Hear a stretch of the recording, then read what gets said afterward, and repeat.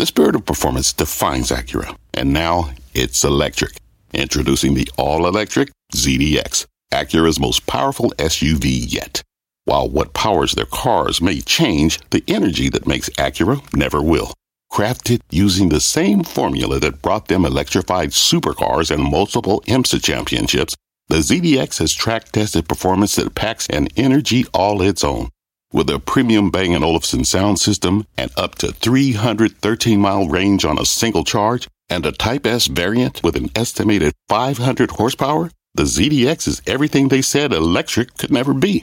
It was built with the driver in mind, just like Acura's been doing since the beginning. We could talk all day, but the only way to experience this electric performance is to drive it yourself. Unlock the energy and order yours at Acura.com. Right now on Fast, a rip-roaring rally on Wall Street. The S&P soaring more than 3%. Every sector firmly in the green. The Nasdaq closing above its 50-day moving average for the first time in more than 3 months. There were a couple of standouts, even in this sea of green. We'll tell you what they were and what the strength means for the market. Plus, Netflix and Thrills. Shares soaring after the streaming giant said it lost fewer subscribers than expected. We dive into the numbers with the only analyst to upgrade the stock to a buy since April. And Twitter on the fast track, the social media company getting a big win as it looks to expedite its trial against Elon Musk. But what comes next in this twisting, turning saga? We have some answers for you right here. I'm Courtney Reagan in for Melissa Lee this evening. This is Fast Money, live from the NASDAQ market site in the heart of New York City's Times Square. On deck tonight, Guy Adami, Tim Seymour, Karen Feinerman, and Dan Nathan. Those are your traders. And we're going to start off with Netflix earnings. Shares are soaring. They're back towards levels not seen in 3 months, higher now by more than 7%. The company losing less than half the subscribers it expected and sees growth returning in the current quarter. Our Julia Borston has the latest. What a report, Julia. Well, Courtney, the second quarter just wasn't as bad as Netflix had feared. Investors are breathing a big sigh of relief. The stock is up now over 7% on the loss of 970,000 subscribers in Q2. That's less than half the 2 million loss projected, though it is worth noting that expected gains in the third quarter are not as strong as analysts anticipated.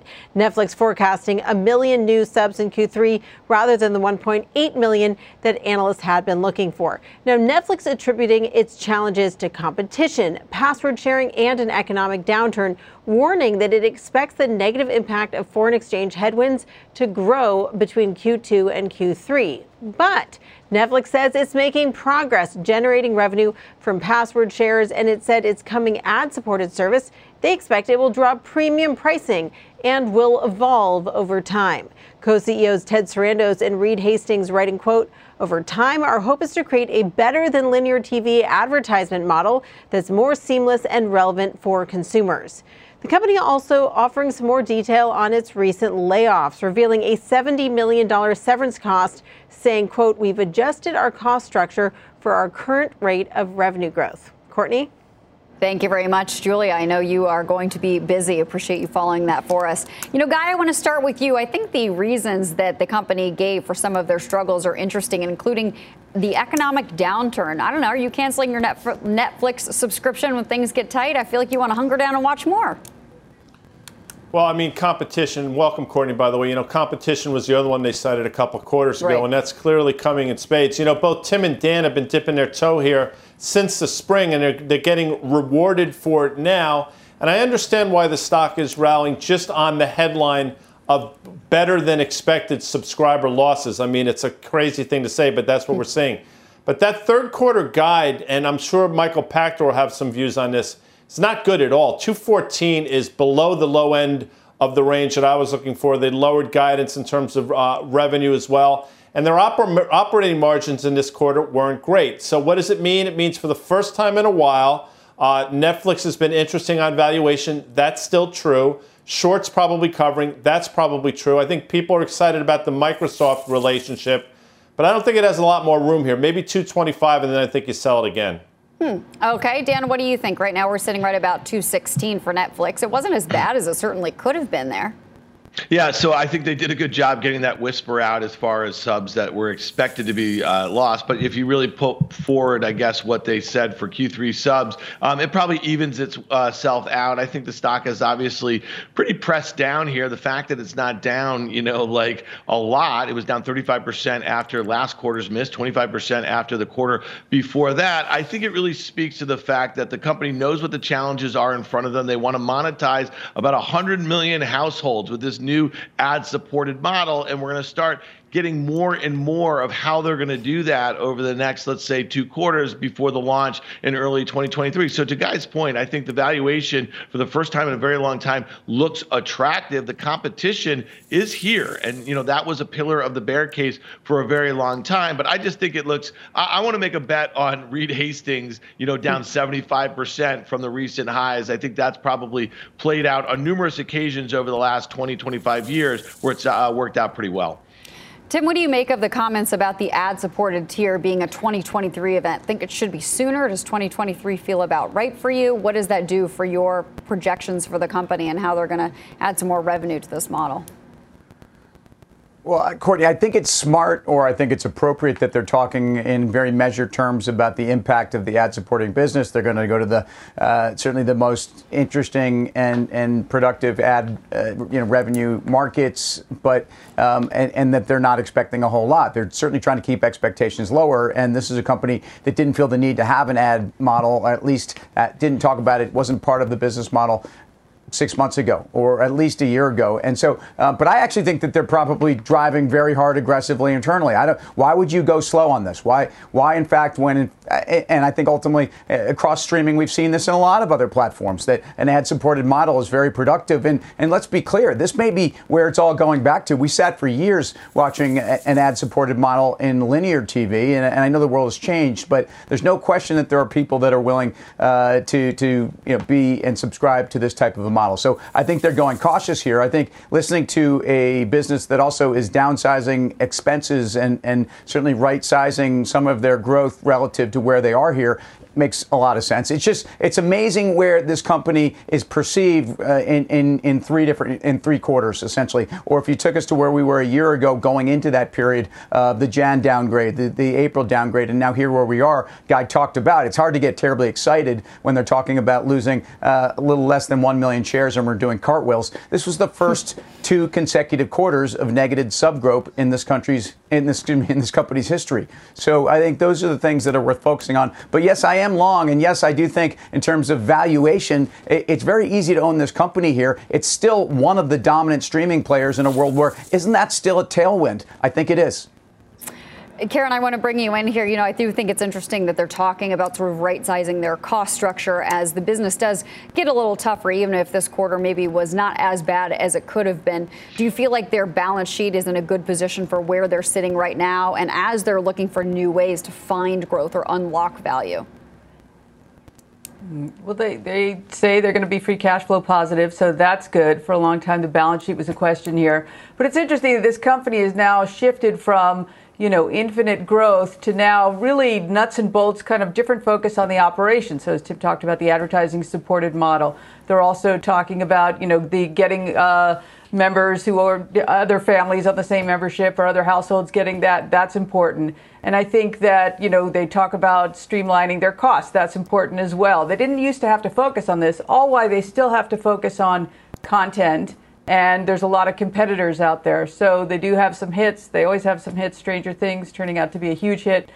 All that having been said, I don't know that maybe the bottom is in for the stock. I'm not sure if the bottom is in for the momentum here. But at this price, I think that it's pretty well discounted a lot of the things that can go wrong. And I know it's a competitive environment, but they still are absolutely in the pole position. So I don't own it here. It's definitely something I would look at. I think also the reopening trade part of it has already played through, as people thought, all right, we don't need to binge anymore. We're going to go out and do things. So I think that a lot of the bad news is out, and the valuation reflects a lot of bad news. So it's interesting here. Well, our next guest is a longtime Netflix bear turned bull who called the recent rally in the stock. Let's bring in Wedbush Securities' Michael Pachter. He's a managing director at the firm and covers the entertainment and the software space. Michael, thanks for joining us here today. Got some of your notes here about what you make of the quarter, but I guess just to start off, overall, anything here that you've heard that is going to lead you to change your thesis coming out with the new recommendations either later tonight or tomorrow? Oh, I won't change. I'm not allowed to preview what I'm going to do, but I'm not going to change my thesis. The only negative I heard in here is that they seem committed to continue to dump all episodes at once. And I had hoped that they would, learn from splitting up the season of Stranger Things and start releasing content kind of sequentially weekly like everybody else does. That's an anti-churn tactic, and I thought they'd do that. Michael, the Microsoft relationship is interesting. They could have gone a number of different ways. They went Microsoft. I don't think the market's making a big enough deal. I don't think it's, for the next couple months, but long term, is that interesting to you? I have to be honest. I didn't even know Microsoft was in ad tech, and of course they are. Where I think it gets interesting is that Microsoft is committed to streaming to any device, streaming games. And I could see them bundling Netflix in with Game Pass. They're at 25 million subscribers now, and I can see Microsoft getting to 100 million subscribers. They signed a deal with Samsung for smart TVs. So it's a natural. And I think once they're in partnership with Netflix, that really makes sense. So I think that partnership could work out for both parties. Michael, when you get to a point when you're looking at subscribers and we're still talking about losses here, how do you know when you've sort of hit this market saturation? It's always actually surprised me when they've still been able to pull subscribers from mature networks with all the password sharing. So I guess sort of just bundled all together, where will potentially new subscribers come from? And does it come from breaking apart family password sharing? When does that happen? Well, dummy me, I thought they peaked at 25 million domestic. So, they're only at 75 million. They're close to saturation, and I actually think their approach on password sharing is intelligent. They're talking about a small upcharge for additional households using the same password. That's kind of what Spotify does. It's kind of an unlimited family membership. T-Mobile, I subscribe. It's $25 for each additional line. They don't care where the people live. So I think there's a way to kind of squeeze price without really offending anybody. And I think that's really what's going to happen. But yes, we're saturated in the U.S. They might grow another 5 or 10. The real way to get there is to offer a lower price tier, and that's ad support. Michael, it's Karen. Thanks for being on. I have a question. It's not so much about Netflix. It's more about your history with this stock. And you were, the lone sort of bearish guy out there, well below the market. And finally, that came around. And you did seem to sort of pick near the bottom, if not the bottom, who knows. But did you ever sort of lose your resolve? Did you ever think maybe I'm really wrong here? Or how did you just stick to that the market's got it wrong? I told everybody I ever spoke to that they would etch on my tombstone that he was right about Netflix. So no, never lost my resolve. If you read my November 30th, 2011 downgrade note, everything I said that would happen happened. It just took 8 years before it really happened. And I expected Disney to compete sooner. So honestly, I thought you'd have competitive streaming services in 2012. And I was wrong. And so I stuck with it. I probably could have upgraded for a few years and then flipped back, but I'm stubborn and stupid. I don't know about that, Michael. We do appreciate you being here with us. It's a very interesting name to talk through as these quarters have been quite interesting. Let's go ahead and trade this one. Dan, I want to give you the last word on Netflix for this moment. Yeah, listen, I've known Michael Pachter for a long time, and I think his work has been very thoughtful, and I think it's really easy to kind of tag him with the guy, the lone bear, for that long. But if you read his notes over all the years, you took out some really good fundamental tidbits about this stock. So he has not been shorted. He's been just trying to lay out what the bear case is. Listen, I bought this stock about a month ago. I bought about a quarter position. I was kind of hoping, and I've been saying this on Fast Money, that we'd have one more kind of big downgrade to that subscriber guidance and show some metrics. Listen, we saw them. You guys just detailed them. It's not a great quarter here. I think it's just a bit of a relief rally. So I'm kind of in Guy's camp. I think that gap level in the last quarter in April near 250, I'd be really shocked if it gets over there anytime soon. And I'd expect the stock maybe to give up some of these gains. There was nothing that great in there other than it wasn't a disaster. But I am bullish long-term, taking a multi-year view here. I do think they're going to get this ad-supported model correct. All right, well, coming up, delay denied. New developments in the Elon Musk Twitter drama. The trial over the $44 billion deal on the horizon. The details ahead. But first, stocks rallying hard in today's session, and one group saw some outsized gains. We'll break down the action when Fast Money returns. We're back in 2.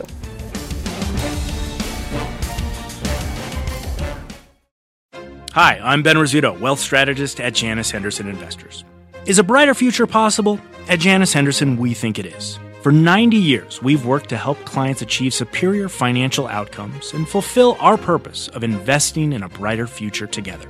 We know that this means our thinking and our investments are helping to shape millions of futures. At Janus Henderson, we are committed to helping you invest in a brighter future for the next 90 years and beyond. To learn more, go to janushenderson.com. What does it mean to be rich? Maybe it's less about reaching a magic number and more about discovering the magic in life. At Edward Jones, our dedicated financial advisors are the people you can count on for financial strategies that help support a life you love. Because the key to being rich is knowing what counts. Learn more about our comprehensive approach to planning at edwardjones.com/findyourrich. Edward Jones, member SIPC.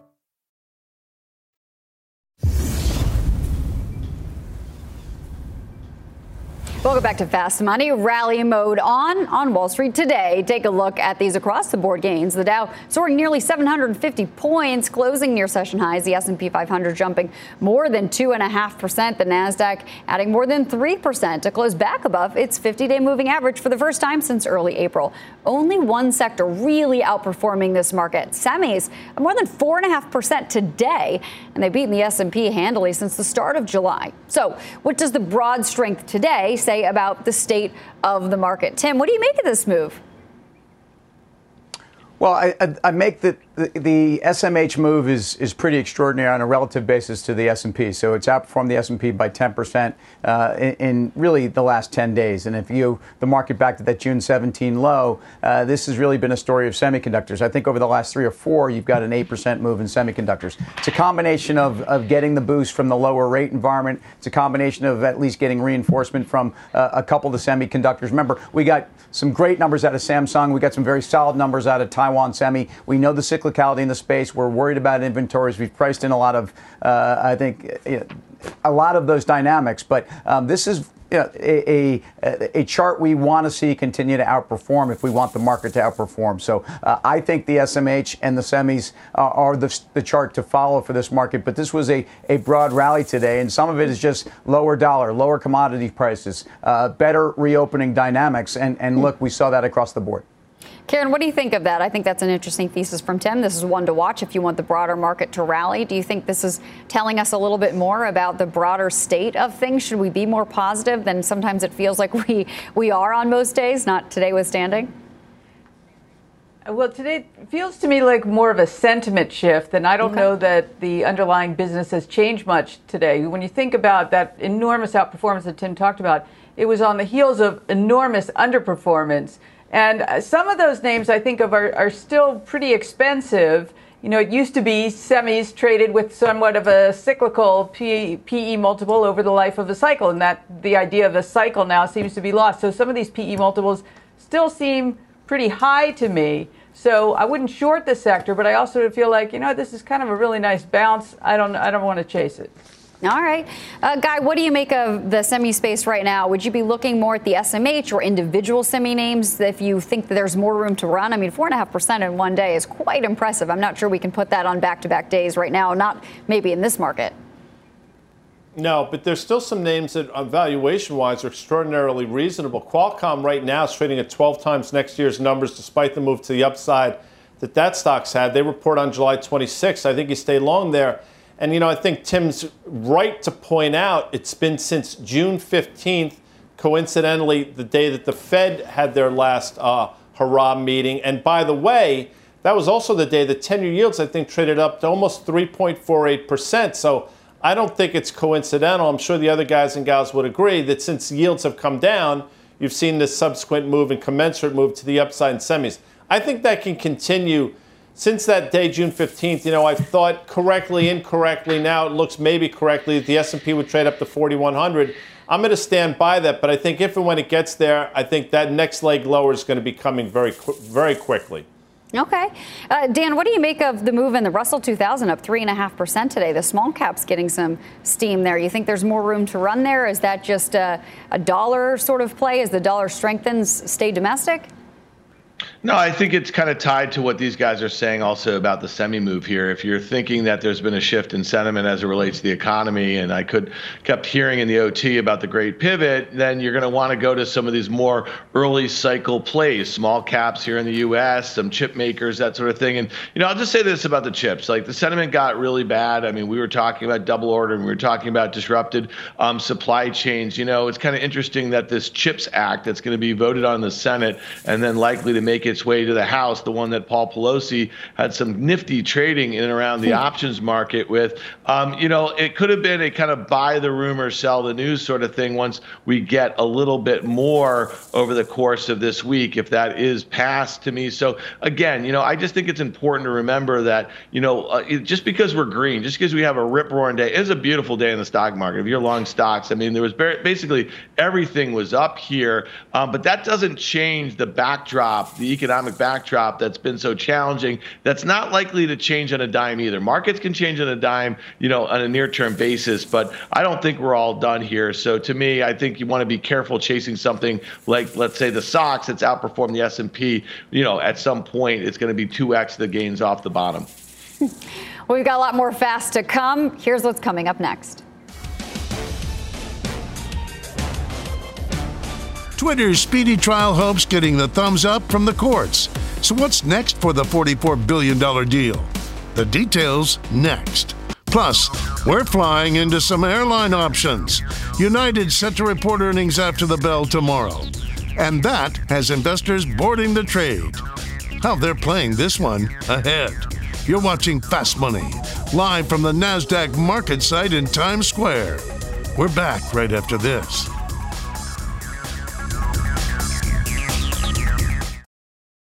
What's on the horizon for financial markets?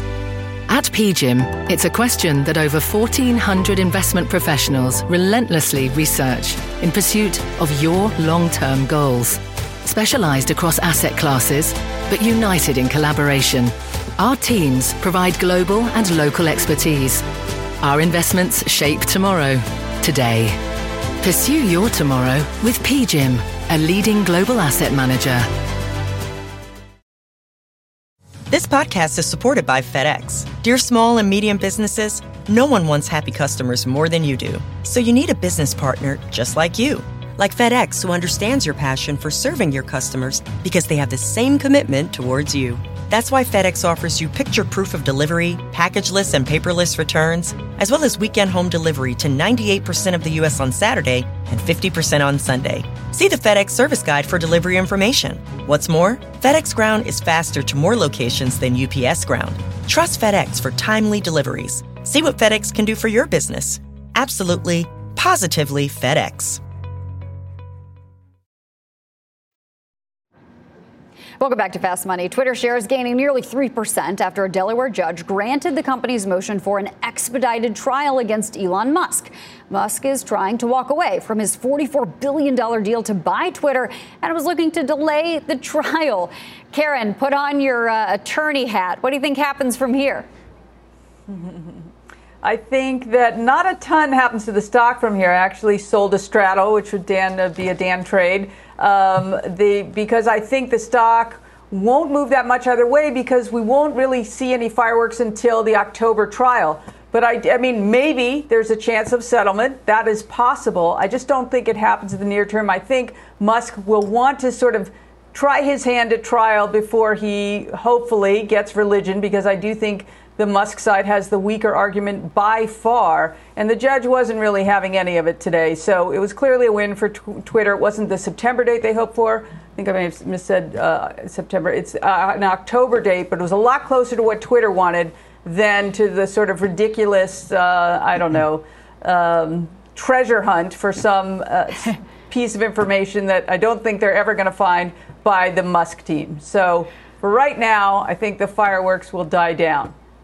Fair enough. Let's bring in Fast Money friend Gene Munster. He's the managing partner at Loop Ventures. Gene, what do you make of what's going on right now? I guess you can take it whatever way you want. You can be an attorney and try to figure out the outcome, but I guess in the end, we really want you to help us play the stock. What does it mean for Twitter? If I'm a shareholder, am I holding on tight, hoping that the court makes Elon buy for $44 billion? I think you should let go of that hope immediately and start to play the game that Elon is not going to settle. That's not in his vocabulary. I agree with Karen. He's going to see this through to the trial in October. And to answer your question, Courtney, what should investors do? This is not investment advice, but a prediction.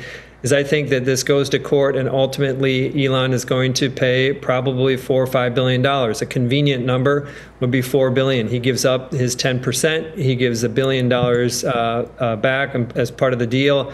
That is a win for Twitter. That would basically get the stock into the mid 40s from here. And I think if you put it into perspective, is that a 10% move with all these fireworks around here probably isn't great risk reward, but I think that there is a biased higher here, just given that I think that the evidence here, or that I think the outcome here is probably stacked as of today in Twitter's favor.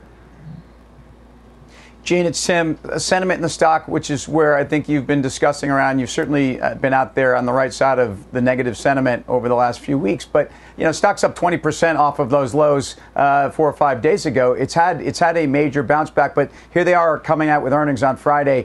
What do you expect there? Is there anything on the fundamentals here that gives you reason to think, again, a reset here, which has been to almost nothing, could surprise? I think the fundamentals are probably going to be ugly. I think that's part of the reason why Twitter has been pushing hard for moving to an expedited trial, is that they're going to be able to stand and say, look at the damage that's been done to the business. I think so. The headlines here, I think, coming on the report are going to be negative. I do put some a glimmer or some confidence that even through all that negativity, I think investors have been through so much here that they're going to be able to look through to what is core to Twitter. That's 200 million daily active users. If you look at the value per DAU relative to Meta, and they're down a lot too, but it's trading at almost a 60% discount relative to that. And so I would say, Tim, is that it's going to be a mess when they report and they guide. They're going to blame it on Elon, but I think investors will largely look through it. That is really fascinating for how we play this. I mean, what do you think that this says for Twitter going forward? Did it shake them fundamentally at all in the way that they're looking through things? It does seem like they're trying to clean things up as it pertains to bots, perhaps. Maybe not to Elon's up to par with what he really thinks is appropriate, but maybe it's shaken some good in the company for their fundamental standing.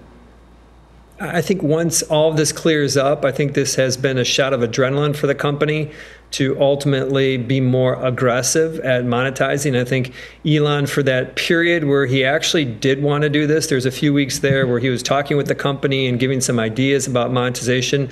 I think that did spark some good conversations, and ultimately I think they're going to find ways. It comes back to the value that investors are placing on each of those daily users. And so, Courtney, I think that there will be some good that will come out of this, but I want to caution, I don't want to send a mixed message here. I think in the near term on this earnings report, it's going to be a mess, because I think that those people, those employees that are implementing those changes in those products, I think their minds are on something totally different. They're thinking, do they need to get another job? They're obviously following everything that's going on. It's not a productive time at Twitter.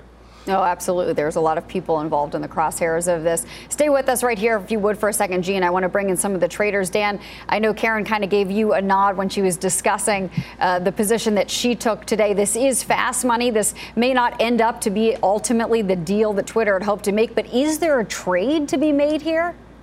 Yeah, no, I suspect Karen's selling vol against her long stock position. She called this really well. She bought calls, I think, when the stock was in the low 30s playing for this very move. Now that you got the kind of announcement, there might not be a whole heck of a lot of news. That being said, Gene just said he doesn't think there's a chance that Elon settles. Let's see where Tesla's stock is after this report and what that means for his ability to close on a deal if he is actually, ruled in that court in Delaware in October that he has to, because it sounds like a lot of the participants who are going to kind of supply some of the equity and the debt are not that interested in doing it. The company is not worth what he's trying to pay for that, and that would be a basically 50% bump from where the stock is right now, a $30 billion market cap. He does own 9%, as Gene said. I just don't think it's particularly interesting. I don't think he's going to close on it, and I don't think the stock's worth the enterprise value of, in and around $30 billion where it is right now.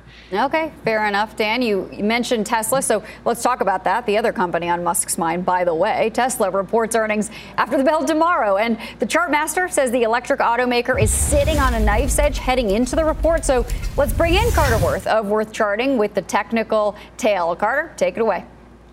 Well, that's right. I mean, you can feel the tension. It's the definition is a nice edge. It's sitting finely balanced between success and failure. We have this tight range. You see it annotated there on the screen. Every chart we're going to look at is the same chart over different time frames. So basically, if you take it back a little further, I would call this high volatility, low variance. We're not moving anywhere, but we're stuck with these wild gyrations of 20% between essentially 600 and 800. If you pull it back even further, you'll see basically where this debate or standoff is occurring. It's occurring under the trend line, having broken trend. So again, it's near perfect equilibrium, bears and bulls balanced evenly, and of course we know exactly what's going to resolve it, as is so often the case. The funny metals, they're going to say something in their earnings that people generally hate or like enough to move it substantially higher or lower. Highly unlikely that it stays range bound like this. Now, is it a coin toss? It's as close to that as you're going to get.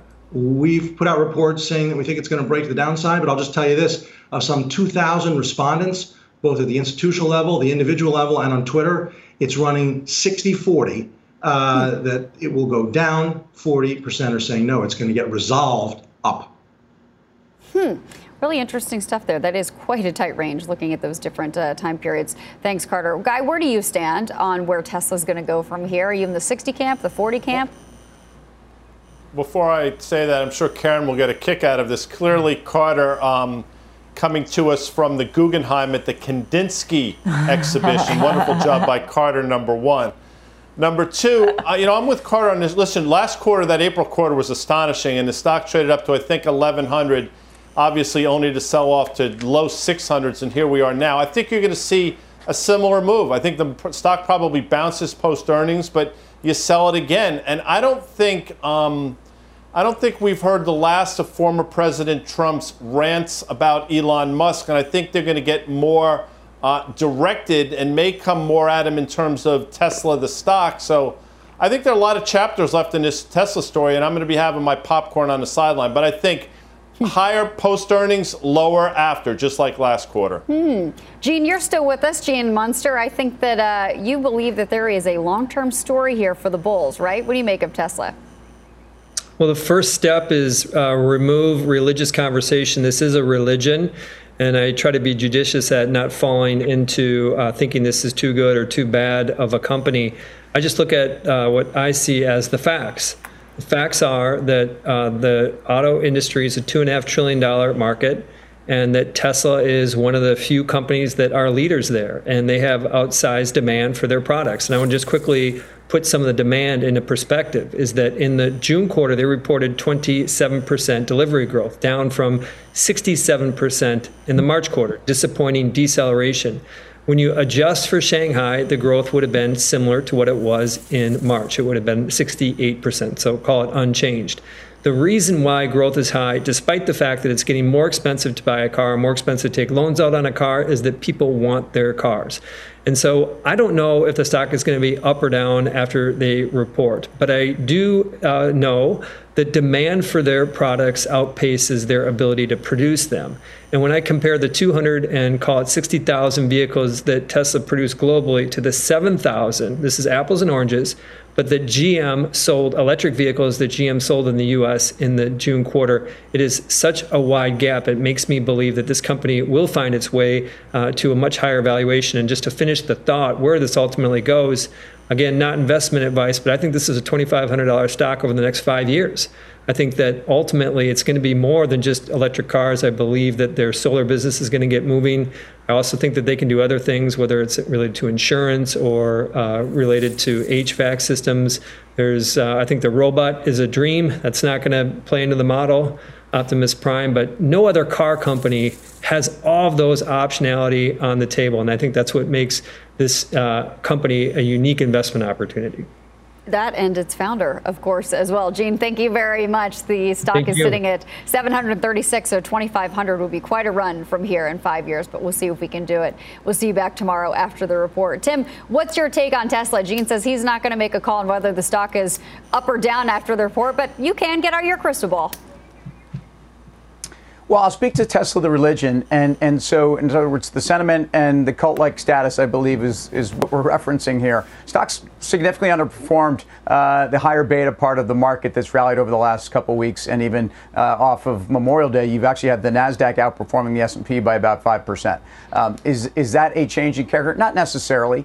But for a stock, again, on the religion side that moved 160% on two events, essentially in calendar 2020, which were the S&P inclusion and were a stock split. What are those next moments? I look at the fundamentals. I look at a 60 PE. I just don't think stocks are trading at those premiums or will be. And I think there's still some ratcheting down of that to go. I also just look at competition in Asia from Hyundai, from Kia, from some of the big conglomerates in that part of the world where I do think EV continues to move forward. So this was always a competitive story. And right now, I actually think that the competition has closed the gap. That was the story 2 years ago, and Tesla outperformed. But the religion is something to pay close attention to because I think it's tough to get that kind of a following in this market. Fair enough. We're going to keep talking about this one. Coming up, though, we are flying nonstop into some airline options. United results on deck, so we're jumping into the options pits to see how the traders are playing this one. Those details are next. And there were some real standout stocks, even in today's big market rally. The names catching our traders' eyes, those are ahead. You're watching Fast Money. We'll be back right after this.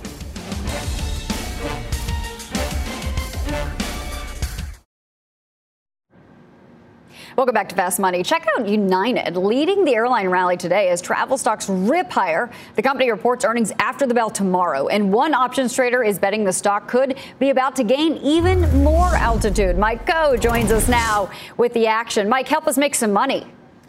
Hi, Courtney. Yeah, so we saw calls out trading puts by about 4-1 on 1.8 times the average daily call volume in United today. Right now, the options market is implying a move of about 6.5% by the end of the week. That's in line with the amount that it has moved over the last 8 quarters. The trade that caught my eye was a purchase of 1,000 of the September 50 calls. The buyer paid about $1.07 for those. The buyer is obviously betting that United will benefit from the earnings and could see the highs that we saw as recently as April. All right. Thank you very much, Mike Coe. Let's trade this one. Guy, what do you think of United ahead of results or after results or during results? Well, heck, I don't know. You pick the time frame. No, I will. But I think if you like United, I think the fact that Delta traded down to that 30 level, which is where we bounced from, I think around early March, that's the place to be. I think Tim would agree as well. Delta, to me, is the best run airline. They just sort of finalized some plane orders. I think their balance sheet's probably the best in the group. So I think if you think United's going to have that kind of move, the commensurate stock to be in, the commensurate move is going to take place in Delta. So I like what Mike is saying. I think you play it through DAL. All right, fair enough. I just want all these airlines to reunite passengers with their bags. Have you seen all those? My sister-in-law and father-in-law still missing bags, 26 days onward. Come on, help us out, guys. Anyway, you don't want to miss tomorrow's show. United Airlines CEO Scott Kirby is going to join Fast Money 5 p.m. Eastern to discuss his company's earnings report. And for more options action, be sure to tune into the full options action show. That's Friday at 5:30 p.m. Eastern time. Coming up, we're hitting some of today's biggest movers. Boeing, Nike, and legacy automakers all beating the broad market. We'll break down that action next, so don't go anywhere. More Fast Money is back in 2.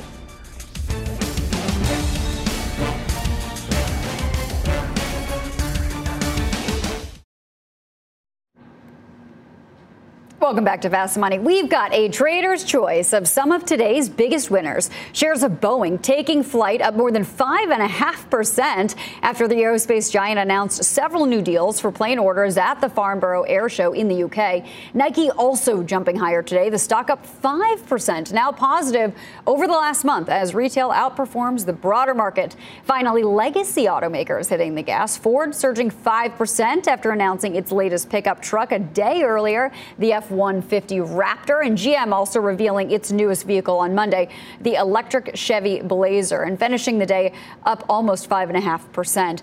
So, trader's choice. Guy, which one of these names are you looking at? Love this game. Letter F, Ford traded down to the levels we saw May of 2021, seemingly held, bouncing now. July 27th, they report. Valuation is ridiculously low, although that's not a sole reason to own it. It's still at levels we haven't seen in quite some time. And I think in the earnings next week, the stock will continue to rally. So letter F for me, Courtney. All right. Karen, how about you? You want to play Ford or do you want to pick at one of the other ones? I'm going to follow up letter F with letter GM. So pretty much for the same reason that Guy said, I think, very cheap stock.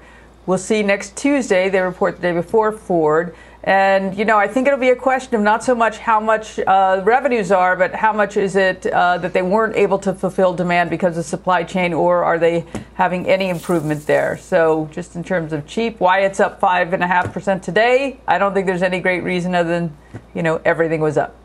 Got it. Okay. Dan, how about you? What you playing? Yeah, I'll take a look at Nike here. And for the same reason as Karen, I don't know why it was up 5.5% today. Maybe it's just because everything else was up. But this one's kind of interesting. The stock has come in, I think, at its lows just last week. It was down, nearly 45% from those highs made late last year. The multiple compression has been pretty dramatic here. Expected earnings and sales growth, up a little bit in the current year, but trading like 27 times. This one looks really interesting to me. So this is on my buy list. I was really hoping to get it before. I don't buy stocks on days like today, but holding that $100 level makes a lot of sense to me. I like Nike here. Okay, fair enough. Nike's a little over 109 right now, so about that $100 level. Tim, what about you? What name you want to play from that list? And by the way, can you imagine if we combined Would You Rather with the Trader's Choice? We'd be blowing minds here on Fast Money. So I won't do that. I'll go straight to Boeing. Yeah, I'll go straight to Boeing. And I'll say a 36% move in 23 sessions. It's nice as this trader to get some good with what's been a lot of bad. I think the Farnborough driver in terms of orders is significant. We already had gotten positive June orders and deliveries. We'd gotten a fair amount of good guidance on 737 MAX and possibly certification. But I think the free cash flow story is part of why Boeing is moving higher. And this has, again, been a massive move. It's still in a downtrend, and probably not to 165 do you break that downtrend. But second half free cash flow really starts to become something. And if you listen to Cowen, this is $20 a share in free cash flow by 24. And that was the reason you owned Boeing 3 years ago. Let's see where we get to. Yeah, that 1 month chart on Boeing is pretty impressive. I know you guys like games around here. You have a Plinko board hiding around here somewhere. That's like everybody's favorite, right? We got to learn how to play that one together. Well, coming up, is crypto winter thawing out? Big comebacks in Bitcoin and Ethereum this month. So can the tokens keep surging? We'll discuss when Fast Money returns.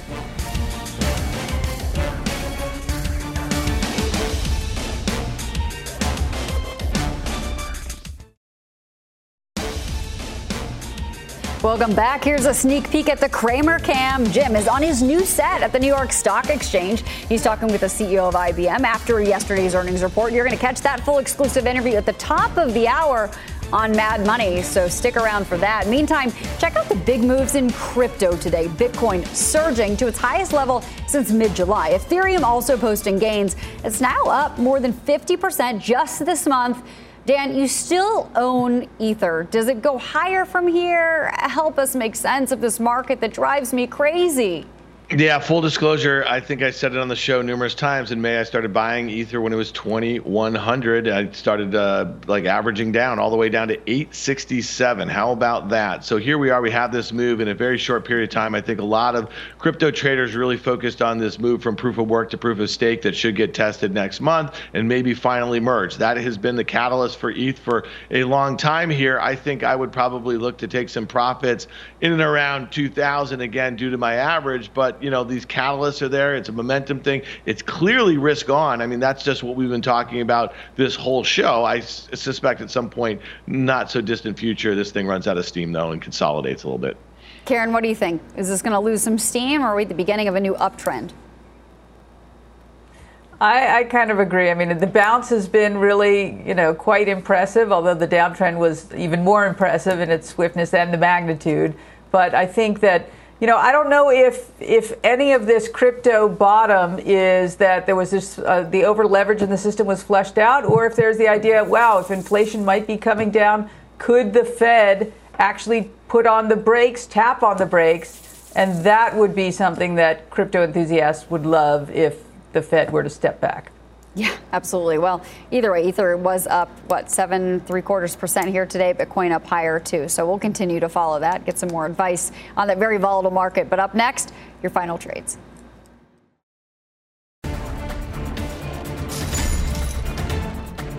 Welcome back to Fast Money. Let's get a check on some of the stocks moving after hours. Netflix, of course, jumping after losing fewer subscribers than expected in the second quarter. J.B. Hunt trading lower despite posting a beat on the top and bottom lines. And Interactive Brokers missing on earnings and revenues as trading volumes fell in the quarter. That stock is down after hours by more than 1%. Tim, any final thoughts here on Netflix? This is going to be a big talker tomorrow during the trading day. Yeah, and we've gone through a lot of the fundamentals. Let me talk about the stock for a second. It traded up through the 420 low or the 419 low when they announced their first quarter numbers. Trade down to 211, closed at 226. You're back into that range here, and I think you hold the bottom end of this range. It's very constructive from a technical standpoint for the stock. All right, got it. Well, it is time for the final trade, so let's go around the horn. And Tim, we'll just start with you again. Take it away. What's your final trade? Why not? So airlines are actually going to report. Delta has already reported. I think they're best of breed. I think airlines are trading not only with a recession, but as if the front of the bus has not returned. And European flight, I believe, is up 37% year over year. So we're getting better trends, and I think they continue. Interesting. Karen, what about you? Final trade? Yeah, so I don't like buying things up 4 or 5% on not great reasons, but Mattel is one that I would buy here. On the heels of Hasbro earnings today, Mattel traded up, and along with the market, as I think Ynon Kreiz, who's in for a couple of years, has done a fantastic job. And they did with the Disney Princess franchise, so it's a cheap stock and a great management team, and they've done a great job. So Mattel. I'm excited to see that Barbie movie whenever it does come out. Dan, how about you? Yeah, so we mentioned Nike here, and that 2020 breakout level, and 105 and 100-ish is really important support. So that's one I want to start nipping at a little bit, but I want it to really hold that level. Oh, fair enough. And Guy, round us out. What's your final trade? Go check Carter out, the Guggenheim. Qualcomm, I think, will continue to rally in the earnings, Courtney. All right. Well, thank you all for watching Fast Money here tonight. Mad Money with Jim Cramer. It starts right now on his new set at the New York Stock Exchange. This podcast is supported by FedEx. Dear small and medium businesses, no one wants happy customers more than you do. That's why FedEx offers you picture proof of delivery, packageless and paperless returns, as well as weekend home delivery to 98% of the U.S. on Saturday and 50% on Sunday. See the FedEx service guide for delivery information. FedEx Ground service is also faster to more locations than UPS Ground. See what FedEx can do for your business. Absolutely, positively FedEx.